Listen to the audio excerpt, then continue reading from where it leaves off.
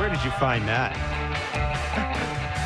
I was bored last night. Boy, was I bored. When was this written? Oh, hang on. This is catchy. Let's let it breathe a bit.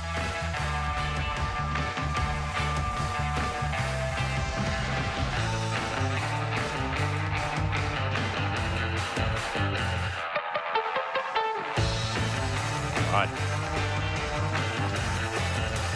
When was this done? 1980. Okay, well, there you go. That Orioles baseball, I guess. Why do I get the sense? Why do I get the sense that by the time this year is done, we're going to be just sick and freaking tired Of the Orioles? of the Orioles and Rougned Odor. Rougned Odor. There will be so much Rougned Odor happening in September. No, I don't think so. Oh, you know He's one of the worst hitters in baseball. That does not It's not matter. even close. Well, It's not even close. I don't know about Don't that. make dumb pitches and Him you'll or get Bradley him out. Zimmer, worst hitter in baseball. It's not fair. Well, No, you just one threw guy Rougned plays Odor. more than the other guy. So then one guy's got Anyhow. over 300 at bats. So that's not fair. Rougned Odor. He is the man. 2-run home run yesterday. Defensive error that opens the door for a possible Jays comeback in the ninth inning. And in the end, it doesn't matter. The Baltimore Orioles beat the Blue Jays 6-5. This is going to be what? So this will be the first series in which the Orioles have beaten the Jays in like 13 series or something like that because they've taken 2 of 3. It's just, I mean, there's what? Is there 12 games left? There's 12 games left against the Orioles. Like I said, we are going to be sick and tired of the Baltimore Orioles 13 by the games time left. this is done. They started with 15. They played No, 2. they How many have is that? 14. And they have 15-2. That's 13, I guess. Ah, boy, don't let it beat you. Well, There's a We got a difference big- between 12 and we got 13. That last game got could be that the big deciding showdown factor. between Virginia Tech and University of Manitoba math happening there. That's a big showdown. Big showdown. Yeah, so there is a lot of games left between these teams. Alek Manoah got the start yesterday, of course. 5 innings, 8 hits, 5 strikeouts, 1 walk. I mean, pitched with men on base essentially for the entire game, more or less. The first batter of the game walked him 4 pitches. And we mentioned Rougned Odor, a 2-run home run off of Yimi Garcia. Explain that. You're right. Rougned Odor is not a very good hitter. He's not. So explain to me how he hit a 2-run home run last night then. You throw a dumb pitch to a guy that's trying to pull everything and get the head out and create some backspin, and that's what happens. When you make a bad pitch, Jimmy Garcia, for me, rarely throws his changeup, but he's throwing it more. He's been throwing it to left-handed hitters who are good hitters, and you need to add and subtract. You need to throw it in their mind that you will throw it. Rougned Odor, you don't need to do that. Just don't let him pull the baseball. Make him, if you miss, make sure it's away off the plate. And if you want to throw a secondary pitch, probably not your slider because that'll go down and in to the left-handed uppercut swing and Odor. So you're probably flipping a breaking ball if you want to do that. But make him go to the other way. Why throw him a changeup? I understand when they were going into to this game that he's hitting under 100 off-speed pitches. Right. Okay, he's not hitting 200. I get it that average doesn't mean what it used to mean, but when you're not hitting 200, you're not hitting 200. So what you're saying is if you're hitting below 100 on an off-speed pitch and you're not hitting the fastball either. If my 8th inning guy throws his changeup 7% of the time, that's not his best pitch. That could be his fifth or 4th, right. best pitch. Why would you throw it to him? Why would you give him an opportunity to go back leg city to the pull side and change a baseball game in the 8th inning? Makes no sense to me. Zero sense. I get why the theory, because he's not hitting 100 off an off-speed pitch, but the guy on the mound doesn't like throwing his changeup. Right. He's your 8th inning guy. For me, again, if he goes away with it and he hits his spot, but why take a chance that you're going to miss your spot and give a bad hitter a chance to hit a home run at Camden Yards? For me, it just makes zero sense that they had that game. Those are games that playoff teams, legit playoff teams, should always win. Yeah. Always. I'm with you. I know the Orioles are the little engine that could, and they're the special team this year. Look, tune in to the Orioles. But when you're the Blue Jays and you talk the way you're talking, and you got this thing lined up the way it's supposed to line up, and the reason why you didn't win is because you threw the wrong pitch. Walk up to Jimmy Garcia after the game and go, "Hey, did you get beat by your best pitch?" He looks at you and said, "I got beat by my fifth best pitch." Is that a good outing? Absolutely not. Like the Hayes 2-strike pitch, that's good hitting. He threw the bat at the ball, the ball fell in. Okay, you tip your hat to the guy. But the next guy, you helped him out. You gave him a chance to do something special, which for me just makes zero sense. And those are games, again, we could, because now all of a sudden the wild card situation's all bundled together. One team's as good as the other team. Like you can't pick any team in there that's favored. Like all the teams about the same. Pick one, they're all about the same. The Seattle Mariners winning last night. They got good starting pitching, a good bullpen, and 1 through 4 in their order's pretty good. And they play solid defense. Like they got some mojo. They think they can beat some people. So here comes the Guardians too. They play in a bad division. So they've got 3 games coming up against the Blue Jays this weekend as well. So this is where the standings are. The Yankees lost last night in 13 innings. They're 71-40. They've still got a 10.5 game lead over the Jays, so it's back over double digits again. Tampa Bay is 12 back. They hold down the second wild card spot. The Jays are a game and a half up in the top wild card spot, but the Baltimore Orioles are half a game back of Tampa Bay. Seattle is a full game back of the Blue Jays. So the Jays are atop the wild card standings, a game and a half over the game and a half lead over Baltimore. The Mariners are half a game back. Then there's Tampa Bay. Then you got Baltimore half a game out, Cleveland a game out, Minnesota a game out. The Chicago White Sox, and yeah, they're hurting, and they just lost Tim Anderson probably for the rest of the year. Mm-hmm. But they're still 2.5 out in a bad division. So, and then you get down to Boston. So you got 7 teams. You could throw it. You could throw all 7. You got 7 teams. You got 7 teams within 2.5. You could argue any 3 of them. Any of them. Well, one's as good as the other. I said yesterday I've got a little confidence that the Rays make the playoffs right now, and Jays are 10 games over 500, and we've talked about this. They do not play well against good teams. They're 29-38 against teams over 500. It's the little things. It's a pitch. And yes, they've had a tough schedule, but it's an at bat, right? It's a big at bat. Nobody out, first and second.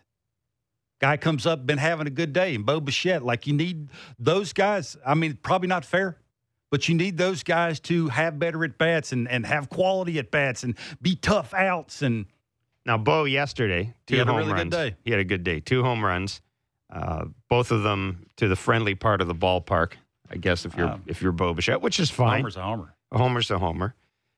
He has had a good. There have been signs of life on this road trip for Bo Bichette. Vladdy continued his hitting streak with a single. That's 20 games, which is the longest.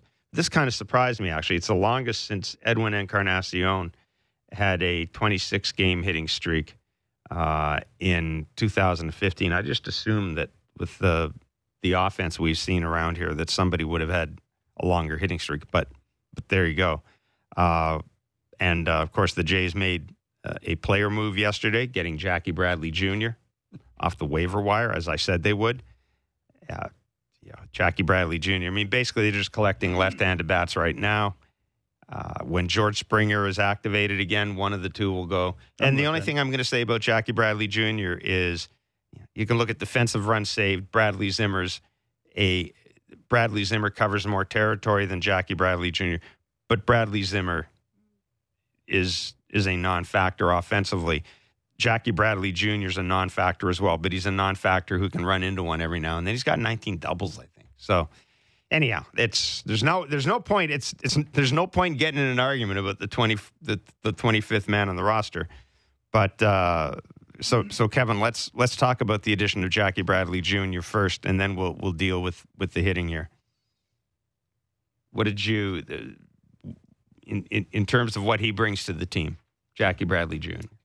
I would think he gives John Snyder options late in games. You want to, a guy needs a load management day. You need to pinch hit that guy. He's an outfielder.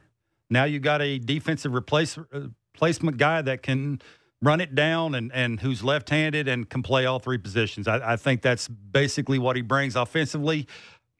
I don't want to say he's an easy out, but you make a decent pitch, he's out. He's less easy than Bradley Zimmer. There you go. So I know offensively he's not bringing you a ton, but I do think he gives you one more option.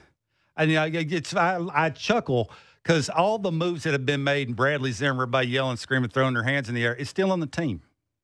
And I sent this text to you when I heard that was the move. Bradley Jr. coming to the game or coming to the team, and he's still can you have too many? Is the question that I have here. The thing is, and I think this is I guess it gives more options. Yeah, and the thing with Otto Lopez is, Whit Merrifield can play second base as well. So, I guess if you're the Blue Jays, you've got Otto Lopez. He needs to play a little more. I guess you get him back down in AAA. But yeah, I was surprised that there seemed to be such a reaction. I mean, there are tons of teams. I mean, folks, the Dodgers are picking dudes off the waiver wire right now. I mean, there are a lot of teams doing that. There are a lot of teams signing guys to minor league contracts. It's just the way it is. And I guarantee you, this will not be the last waiver wire addition you see. The difference is, I don't think you see a ton of those guys on the big league team for the Dodgers. They're for depth reasons and down the stretch when they have big leads. If they want to give dudes days off, that's why. But my point is that's the difference. But my point is getting worked up about Jackie Bradley Jr. Bradley Zimmer. Nobody's getting worked up. But I mean, I guess it gives more options late in games for when you do have to pinch hit and it costs pinch you nothing. Run and because it's not moving the needle. It's still going to be the fact of your eighth and ninth inning guys out of the pen have to do their thing. Your big two starters plus Jose Barrios has to do their thing. And the middle of the order for the Blue Jays has to carry the team. Plain and simple, end of story. They have to turn the corner, and they have to be great, not good. Like that, I think that's where it comes down to. The good can't happen anymore because all of a sudden now, you mentioned it, there's 6 other teams that are fighting for the same thing the Blue Jays are, and they're all bunched up. Like, not one is shining above all the other ones, is my point. Let me ask you this, too. Of the teams, Toronto, Seattle, Tampa Bay, Baltimore, Cleveland, Minnesota, let's throw Chicago in there. Of those teams, which is the worst bullpen? Which bullpen do you have the least amount of confidence in August and September? It's clearly the Blue Jays, is it not? I don't know. The Orioles may be window dressing. I don't even know if you again. But been a long time. The Orioles are pretty. I mean, I guess they're okay. Their bullpen's been good since the start of the year. I know where you're going with this, and I know what you want me to say. I know how you are. I've been around you long enough to know what you're trying to do here. I guess. Look, again, even with the people that the Blue Jays brought in, you can see churning. You can see when the camera is panned over to Snyder and Pete Walker and whoever, all the other 15 coaches that are over there, they're trying to figure out who matches up with who. Mm-hmm. And that's an issue. Like, you're not always going to get it right. Somebody's going to throw a changeup when they're not supposed to. So, yeah, it's like, again, Chris Holt, the pitching coach for the Orioles, came out to Batista last night with Vladimir Guerrero Jr. coming up with 2 outs in the 9th inning. And I could tell you, couldn't read his lips because he had his hand over his mouth, but I can tell you what he said to him. A young guy, your best pitch is a hundo. If you get beat, young fella, to their best hitter, do it with a hundo. He threw him 3 of them. Yep. I mean, it's not a hard thing here, and this is, again, gets back to that. Pete Walker can't run out there and say that. What's he going to say? Don't get beat when you're moving 94. He can't say that. That's the point here. So it's you're trying to piece it together, and you got to be smart, and you got to sometimes go, look, I understand that a guy that's left-handed has issues with a secondary pitch, but that's not my best one. If I'm going to get beat, it's because of my best one. And that's why you try to surround your team, especially late in games when the heart rate goes up a little bit and the situation and the lights hopefully doesn't get too bright for them, that you think to yourself, man, you know what? I know what it's saying, but that's not my best one. Mm-hmm. And I'm trying to get him to go the other way. If he beats me to left center, which he hadn't done to anybody all year, I'll tip my hat and I'll lead him around the bases. Well, Way to go, little man. Good job. But he didn't do that because I threw him a bad pitch. I allowed him to get the head out, create some backspin, go back leg city, and sometimes you get beat because you do things that you shouldn't do, and the Orioles take advantage of it. Give the Orioles credit. Every time the Blue Jays have messed up, they've taken advantage of it. And that's what hot, confident teams do. Why does Ryan Mountcastle own these guys? It looks to me like a lot the pitchers that the Blue Jays have understand that guy's been really hot, and they're real careful. And when you're real careful, what do? You aim the baseball. But he wasn't hot coming into this series. It doesn't matter. It doesn't matter. You mean hot against the Jays? Absolutely. Okay. That's what I'm talking. Okay. That they're aiming that. That you don't think the Blue Jays knew that how good he is against them? Absolutely, they do. How many of those balls are good pitches that he hit? Rarely any of them. They're all right down the middle.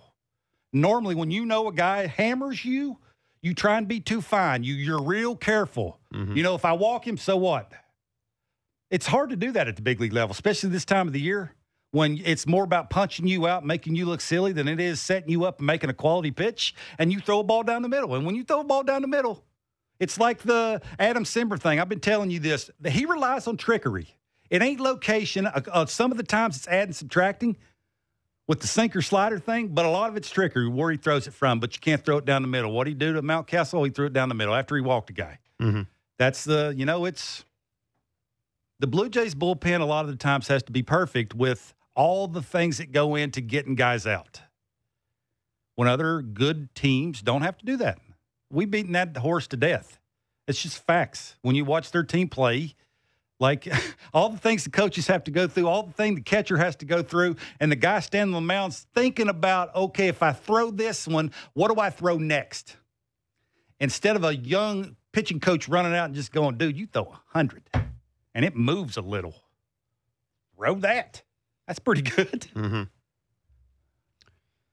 Alek Manoah, we mentioned 5 innings pitched, 8 hits, 3 earned runs, 5 strikeouts, 1 walk. It looked like he hit his head against the... Yeah, that's not real smart. No. I really don't want him to do that. Hit his head against the padded railing? It's padded. And we all understand how competitive he is, but don't be dumb. Yeah. How's that? Like, that's dumb. You don't want your best player, your best pitcher doing No, that. and every time I see that, I keep thinking of Randy Johnson breaking his hand, punching a dugout. You don't. Just don't do hands, heads. Just we get you're psyched up and you're a competitor and all that. We understand. It doesn't need. You don't need to show it. We can move on from that. Sometimes you got to say, okay, what do I think the coach is seeing from us or from me on the mound? I didn't have my sinker. I did a real good job. I basically eliminated my sinker. I threw it some, but after the first batter, I knew it that I didn't have the feel of it. I have enough awareness on the mound. It came back a bit. It came back a little bit. It did, but I had enough awareness to know that I don't have it and it's non-competitive. If I want to go a little bit deeper into this game, I'm going to eliminate it, throw more four-seamers. Now, that sweep and slider thing, he ain't had that in a while. Mm-hmm. And now he's trying to throw more change-ups and four-seamers. He'll battle. Like, he gives you an opportunity to win a game, and they should have won that game. Yes. No question. They should have won that game. But you just sometimes as a young player, you got to go, look, it's not like they don't want to keep me in the game and let me go 7 innings every time I take the ball. But when they see that I don't have my sweeping slider and my sinker hadn't been great, it's been okay, but I've had to use it to make it okay. I'm using more changeups, which is not typical of me. So what they're seeing is now that you have the lead after Bo Bichette came up and had a really good at-bat on an 0-2 pitch, and I have my bullpen rested and it's set up the way it's supposed to be set up. Yeah. That's where, again, well, you know, he's not a finished product. Like, I love him. And like everything he does, how he acts, you know, he's not finished yet. Even fielding ground balls. You see how hurried he got? He tried to do it one-handed. Run in, set your feet, stop your feet, catch it with two hands, throw a bullet to the first base. It's almost like he tried to catch it like an outfielder or something running in and getting a rolling ball. He thinks he's athletic. Most guys who think they're athletic do things that athletes do. Right. I'm not saying he's not. No, but I know what you mean. He repeats delivery and all those things. But you got to simplify that thing as much as you can because it was a jam shot, so you know it's spinning sideways. Just run up, stop your feet, set your feet, bend your knees, catch it with two hands, throw a bullet to the first base bag, and it's over. We'll be joined by David Samson, MLB analyst with CBS Sports and host of Nothing Personal with David Samson. He climbed the top of Mount Kilimanjaro since we last had him on. With a broken leg, I think it was. Or hamstring. Ran a marathon and then went on a safari. We'll talk to David about that and talk to him about baseball as well. He's got some thoughts on the Padres. Josh Hader blows a save yesterday. Manny Machado plays a hero. But we had Dan O'Dowd on yesterday talking about you make a deal. Obviously, the Juan Soto deal, no one's going to judge it in the first 5 days. Mm-mm. But let's just say that initially it hasn't changed the landscape. The landscape in the National League West. So David Samson will join us. Dan Shulman as well. We'll have Blair and Barker trivia tickets to see the August 16th game against Rougned Odor and the Baltimore Orioles. And as always, Barker's back leg bits at the end of the show. Rougned Odor, you just knew. I swear to God, I can see this. You could see this happening. And where do the Jays wrap up? Bark, where do they wrap up their season? Where do they finish their season? I couldn't disagree more. I said this: if you could draw this out any better, it couldn't be drawn up any better. That you have one of the worst hitters in baseball up with a hot guy, and you got your 8th and 9th inning guys lined up. If you just don't throw one down the middle, Orioles magic. Orioles magic. It's a thing. Is there such a thing? It's a thing. Think of how much fun we were having earlier in the year when the Jays' schedule was so tight. Can't wait to get into. Wait till August and September when you've got all those games against the Orioles. Anyhow, Jose Barrios starts tonight. He's 8-4, 5.19 ERA against Dean Kramer. It's on the road. I'm not even going to ask you what you expect from Jose Barrios tonight. On the road. It would help him to keep it in the yard. You want to ask me, okay, I got an answer for you. Keep it in the yard. Keep it in the yard. If he can do that. Other than that, it's very erratic. It's very puzzling why occasionally when he throws a couple bad ones in a row, experience just doesn't take over and he goes, done it so many times now I know why it doesn't feel right. I can fix it right away and now so it'll feel right and I can get back on track. Again, he's a spin guy. When you are always trying to spin it first, you want to get it out front and mechanically, because he said that out loud. I'm not telling anybody something they don't already know. He said it out loud that mechanically he hasn't been there a lot of the time. It is very odd about the on the road thing though, why the ERA is doubled on the road.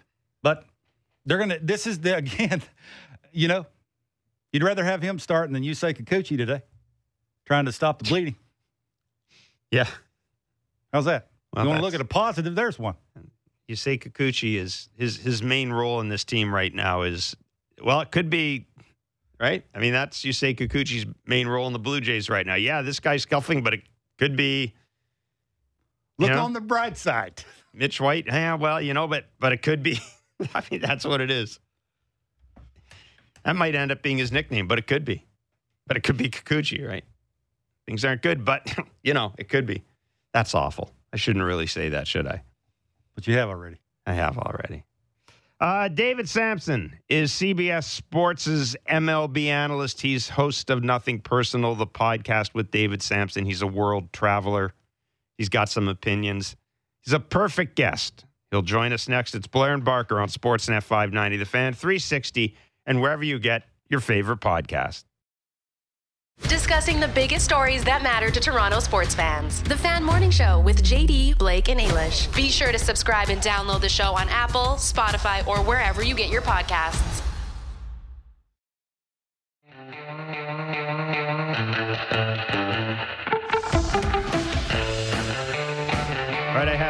tickets to give away to Odor Fest, August 16th, between the Jays and the Baltimore Orioles. I don't know. We'll do that later on in the show with our Blair and Barker trivia. Just telling you, man. A whole lot of Rougned Odor happening. The Rogers Center. It's got that feeling. It's got that feeling. Oh no, here he comes to the plate. It's got that feeling. It's got that feeling. Oh no. Like he owes the Jays one for that. Oh. For what happened when he was with the Texas Rangers. Yeah, you let me punch somebody in the face. How dare you? Anyhow, Game 3 of the 3-game series goes tonight at 7:10 on Sportsnet 590. The Fan of Sportsnet. Jose Barrios against Dean Kramer. Haven't seen the weather forecast. 75% chance of rain. They had a 1 hour and 18-minute rain delay. 17 minutes. Yesterday. 1 hour and 17-minute rain Well, delay. I mean, you're the host. It says 118 in the box score. That's Showman said 170. Boy, the last time we spoke to our next guest, he was getting ready to dominate a mountain. He was getting ready to dominate a mountain. That's a good way to put it. And David Sampson is a CBS Sports MLB analyst, host of Nothing Personal, the podcast with David Sampson, world traveler, marathon runner, mountain climber.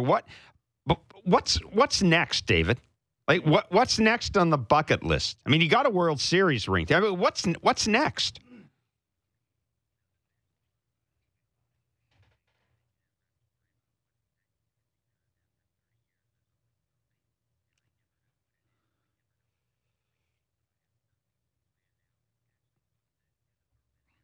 Next month, but I think I tore my hamstring, so I'm waiting for MRI results.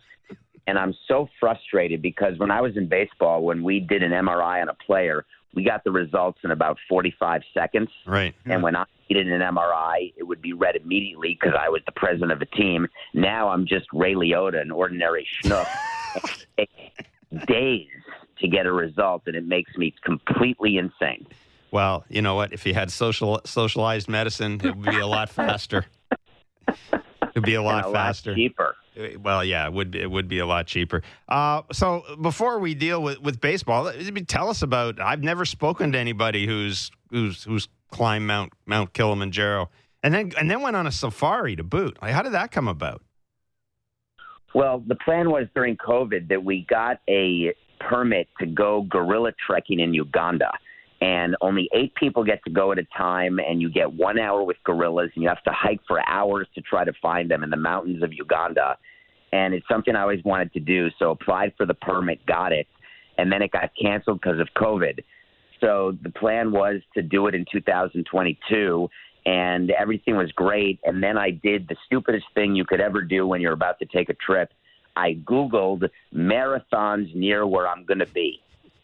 And I have no idea why I did that, but it definitely changed my life because I found a marathon at the summit of Mount Kilimanjaro. Right. It's the world's highest trail race, never been done. And if you finish, you get in the Guinness Book of World Records, which was one of my favorite books growing up. I memorized all the people, Robert Wadlow, the tallest guy, the Hughes brothers, the fattest twins, or the McCreary twins, just all sorts of cool stuff. And I said, if this works out, I'm going to do it. And the dates of the climb and the marathon were the week before the Ugandan gorilla trekking. So I said, this is just fate, so I have to accept. And I went with 21 people from all over the world, and you spend 5 days climbing. It is cold. It is hard. It is the most difficult thing I had done. I wanted to quit so many times just during the climb because you can't breathe. You're exhausted. And then you're supposed to run a marathon on the 6th day. So the 6th day comes, Jeff, and this is a true story. You hike for 7 hours to get to 16,000 feet. You rest for 8 hours. Then at 12:30 a.m., you start a 6.5-hour climb to the summit in the dark, completely uphill, 3,000 feet. Then you get to the summit, which is hard enough to do because you see people being carried down on stretchers with oxygen in their nose. And we made it to the summit, and then 5 minutes later, you start a marathon. and the marathon took 11 hours and 52 minutes. Oh. Because it's impossible to get down the mountain. You can't run, really. You have to walk quickly. And then at the bottom, you do another 13 miles with 9,000 feet of incline. And yada, yada, yada, only 11 people finished out of 21. And I was one of them. I was the last male to finish, but I did finish. What did you do after that? Sleep? No. After I do these endurance events, I have such adrenaline that I can't sleep.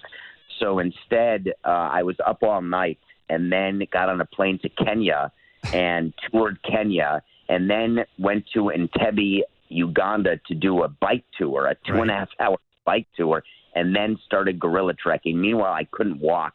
My IT bands, my hip, my torn hamstring, everything was falling apart on me. But I just kept going. And it turned out to be one of the great experiences. Just amazingly emotional to get to the summit of Kilimanjaro, which is over 5,000 meters, over 19,000 feet.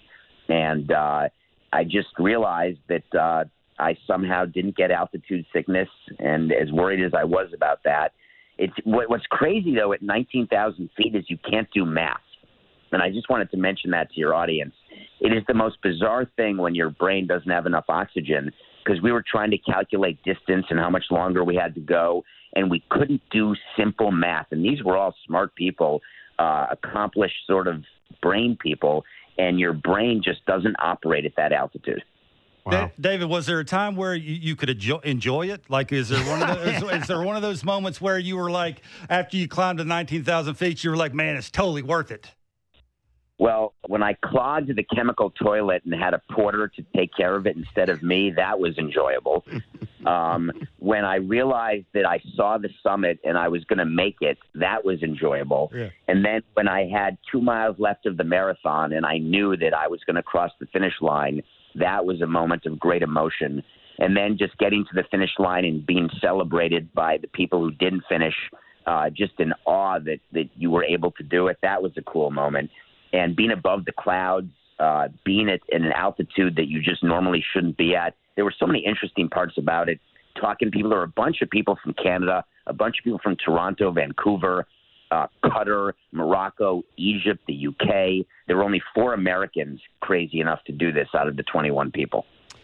So what do you think is harder, climbing Kilimanjaro or being A.J. Preller and trying to catch the Los Angeles Dodgers?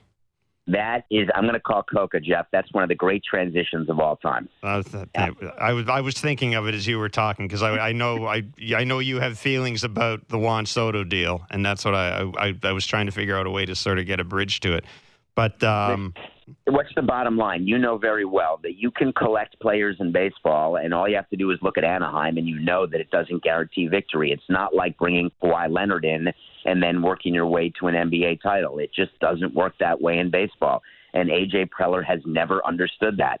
And this is not the first time he's collected a bunch of names. He did it back in the day with Kimbrel and James Shields. I don't know when that was, but maybe 5-8 years ago. And it didn't work. And he's trying it again. And the ultimate irony would be if they don't make the playoffs. And frankly, it's not a guarantee they will. They're certainly never going to catch the Dodgers. They're not nearly as good as the Dodgers. And Juan Soto's a great player, but God, did they give up a lot for him. Is momentum a thing? Like when you're a GM and you're thinking about what you're trying to do for your team at the trade deadline, and is that a thought process for you? Like, do you say, man, I really don't want to kill momentum, but I also need to add this piece and that piece? I think desperation is a far bigger thing than momentum. Oh. And when you've never won a World Series, and when you've tried, and when you've got this feeling that the team, an hour and a half away from you is this behemoth that never loses, you tend to become a little bit irrationally exuberant. And I think that Padres suffer from that. And A.J. Preller is the perfect GM to be in charge of a team like that, because he's more than happy to be aggressive. And he's got an owner, Peter Seidler, who is more than happy to spend more than he has in an effort to win. And I get it, and I get why the union loves it, and I get why players love it. But there's 29 other owners who look at the Padres and root against them because they don't want to be forced by their media or by their market or by their fans to make those types of decisions. And so when it doesn't pay off, that's actually good for the rest of the owners. I don't know Peter Seidler, but look, it's a nice market. It's a lovely city. It's a lovely ballpark. I'm sure if you sold the team, you could probably sell it for a nice price. But where's that money coming from? Because that's a lot of money. Yeah, they're losing money. There's no doubt about it. And he's funding it through debt, and that's fine. That's normal for owners to do that, and you do get it back when you sell the team. But you have to think about sustainability. The Padres are not the Dodgers. They're not the Yankees. They're not going to have 20 years of winning or 10 years of winning their division. It's just not going to happen. And so you're trying for the wild card. And the bonus now is it's not one and done, right? Mm-hmm. The one-game wild card where anything can happen. You do get a 3-game series, but as every team knows, including the Blue Jays, anybody can beat anybody 2 out of 3. And for the Padres to do what they've done with their payroll, not the Soto trade necessarily, but just their payroll in general, if they're a first-round loser or they don't make the playoffs, there's no other way to look at it than it's a complete failure. We are, of course, watching the Baltimore Orioles give the Blue Jays more than they can handle right now. And Baltimore at the trade deadline traded their all-star closer, and it was basically found money. Jorge Lopez was found money. They traded him, and they traded Trey Mancini. And I think they did him a solid, traded him to contender. But at the same time, they were and are one of the game's really good stories. And I'm just wondering, David, you've been in a position with the team. How hard would that be for a guy like Mike Elias to make deals? Which I think. Look, I understand why the Orioles did it. The Orioles are still in that sort of quantity over quality phase when it comes to putting their minor league system together. I get all that, but at the same time, you've taken a team that's overachieved.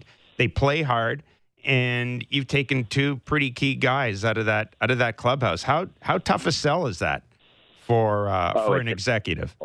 It's impossible, but the Orioles have a problem, right? They have a problem in ownership. The Angelos boys are fighting. Peter Angelos is not Copus Mentis, and they're trying to figure out what to do with that team, and they're not having any sort of agreement between family members.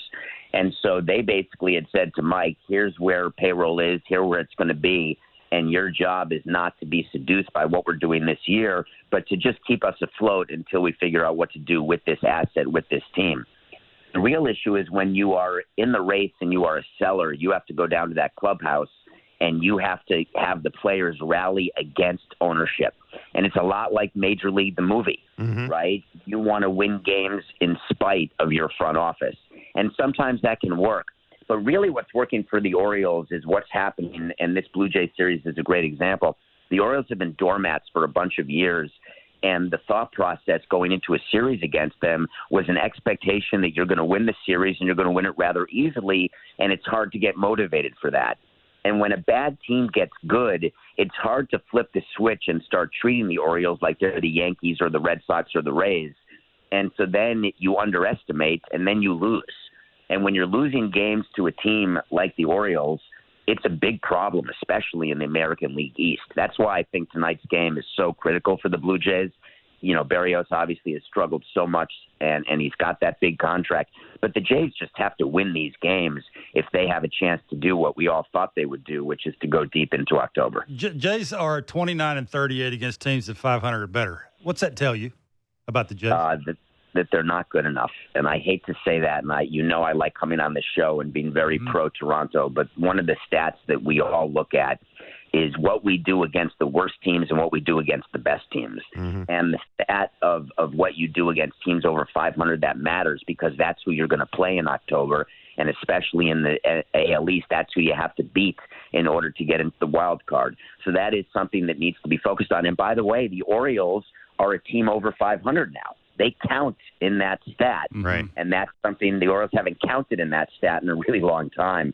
So I think there's just such a confluence of events happening, but there's still time. It's just the middle of August. There's still 40 to 45 games. I don't know the exact number. Let's say 45 games, a month and a half to go. So there's still going to be some opportunities for the Blue Jays to achieve what they were supposed to achieve. But at some point, you realize that maybe it's not going to happen, but I was never willing to admit that in the middle of August. Talking about, just bringing it back to the Juan Soto deal for a bit, the trade deadline, I sat down and made a list of all the players that Scott Boras represents. Scott Boras basically he basically controls the entire offseason market right now with shortstops alone, with all the guys he has. How much of an issue is that for baseball? And I understand it's a free market and players can sign with whatever agent they want. And, the agent game is a nasty business, and we know all that. I'm not taking a Pollyanna approach to this, David. But that's one guy with an awful lot of power. One guy who can really game the system to the benefit of his clients. How do you manage that if you're baseball? Yeah. So what Bud Selig and Rob Manfred always asked us to do, and we never did it, is they always asked us not to bail him out. And bailing him out means that he has promised his players something, and that is not available in the market. But then one owner decides to meet the ask. And then Boras continues to have the narrative that he gets what he wants for his player. And that is a problem. So what we've always hoped is that he would be in a position where he would overpromise and underdeliver, but always he delivers what he promises, which is why players want to be with him. Not every player, because there's certain players who just don't want to be associated with him. But the players who care only about money, which is fine, that's their right. Mm-hmm. He is the best agent to have, and I admit it. And he and I don't get along because I don't appreciate the way he goes over everybody's head to only deal with owners. I don't appreciate that he tells owners that this player has to be had by your team if you want to win. Don't listen to your GM. Don't listen to your president.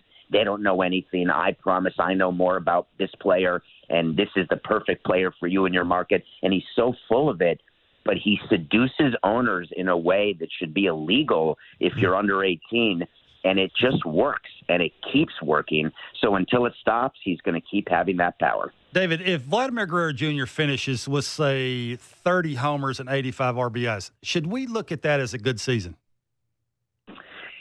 So you're concerned in comparing to last season, right? Absolutely. And you're wondering, right? And that is a dangerous game because last season it's why you don't sign players after a great season because you have nowhere to go but down. He was so spectacular last year that it wasn't sustainable. We were on this show talking, is Vladimir Jr. better than Vladimir Sr.? We had a whole debate about that on your show. Yeah. And I remember clearly saying to you, you can't do it 1 year. You have to do it multiple years in a row, like a decade, and then we can compare father to son.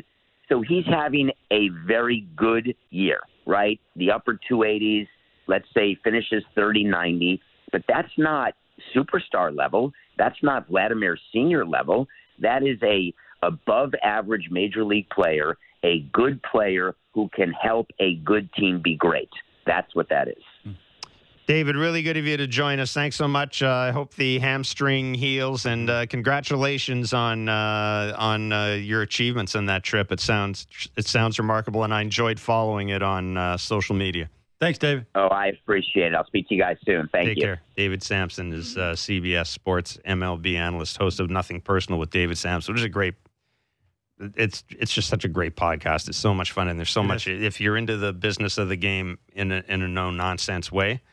As I've said, the two people that do that so well are David Samson and Simon Jordan on TalkSport in the UK, who is a former owner of Crystal Palace, a Premier League team that has kind of just been a kind of a middle of the road team for the longest time. But it's interesting hearing their take because they've both been in rooms where major decisions have been made, and they bring insight that you don't get. That Bud Selig, Rob Manfred stuff is interesting. It's pretty cool listening to him talk, but it's interesting to get his thoughts on Vladimir Guerrero Jr.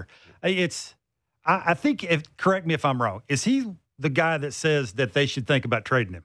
No. David's approach all along has been that ultimately the Jays will only be able to sign. And he said this from the get-go when they both came in. They will only be able to sign one of them. Realistically, you're only going to sign one of them. You've got to figure out who is the guy you're most comfortable with giving the long-term contract to, and then you factor in physique and things like that. But that, that was his thing. Was, again, going back to day when Bo and Vladdy first became a thing. He said that if they both become as good as we think they are, you are not going to be able to keep both of them. You're just not. You're going to have to make a call on one of those guys, and then it gets down to, all right, do we trade the other guy? Do we keep him and, run out his until he leaves as a free agent and at least and hope that you win a World Series in that time? I mean, my argument has been it's kind of like the Leafs in a lot of ways. And I took a lot of grief when I said this, but if you're the Blue Jays, if you're Mark Shapiro in particular, because I think Mark Shapiro is probably going to be here longer than Ross Atkins. So I'm thinking if you're Mark Shapiro in particular, if you win a World Series in the next 2 years, that allows you to take a different approach with those two. If you won the World Series, you can go, I think, you can look at those two guys and say, okay, we won a World Series, mission accomplished. Repeating would be great, but I've won my World Series. I got to make a call on one of these two guys. I'm comfortable moving one of them on because I've won the World Series. And I really do think that that's part of the issue with the Maple Leafs.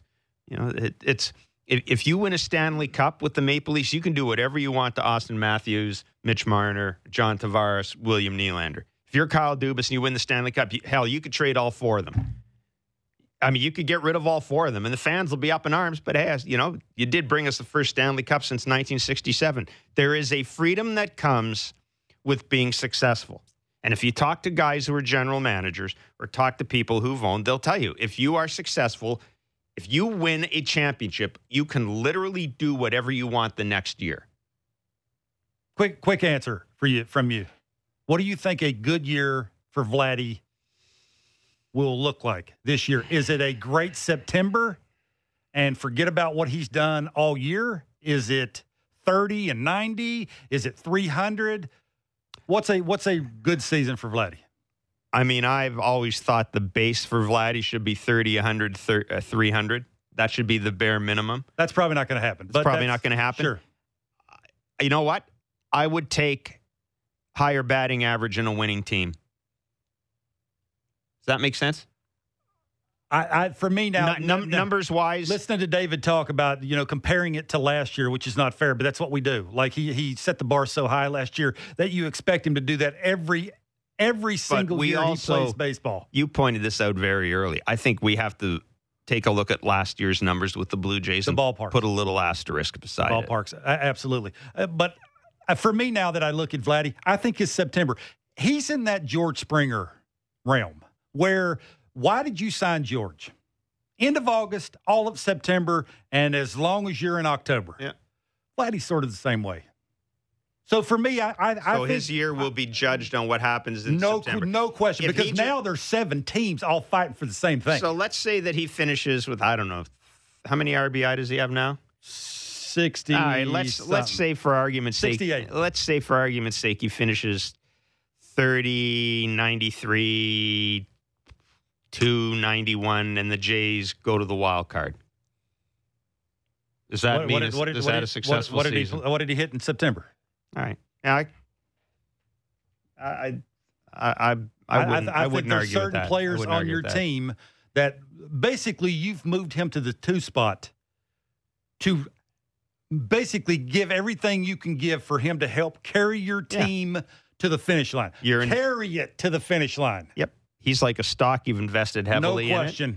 And you need to see a return. Interesting. His September will be very interesting. Yes. Intriguing. Both his and Bo's will be interesting, but Vladdy's in particular. Absolutely. Vladdy's in particular. Dan Shulman is our Blue Jays play-by-play voice on Sportsnet. He will have the call tonight, the 3rd game of that 3-game series against the Baltimore Orioles. Jose Barrios against Dean Kramer. Dan Shulman's next. We've got tickets to give away as well. And as always, Barker's Back Leg Bits. It's Blair and Barker on 590, 360, and wherever you get your favorite podcast.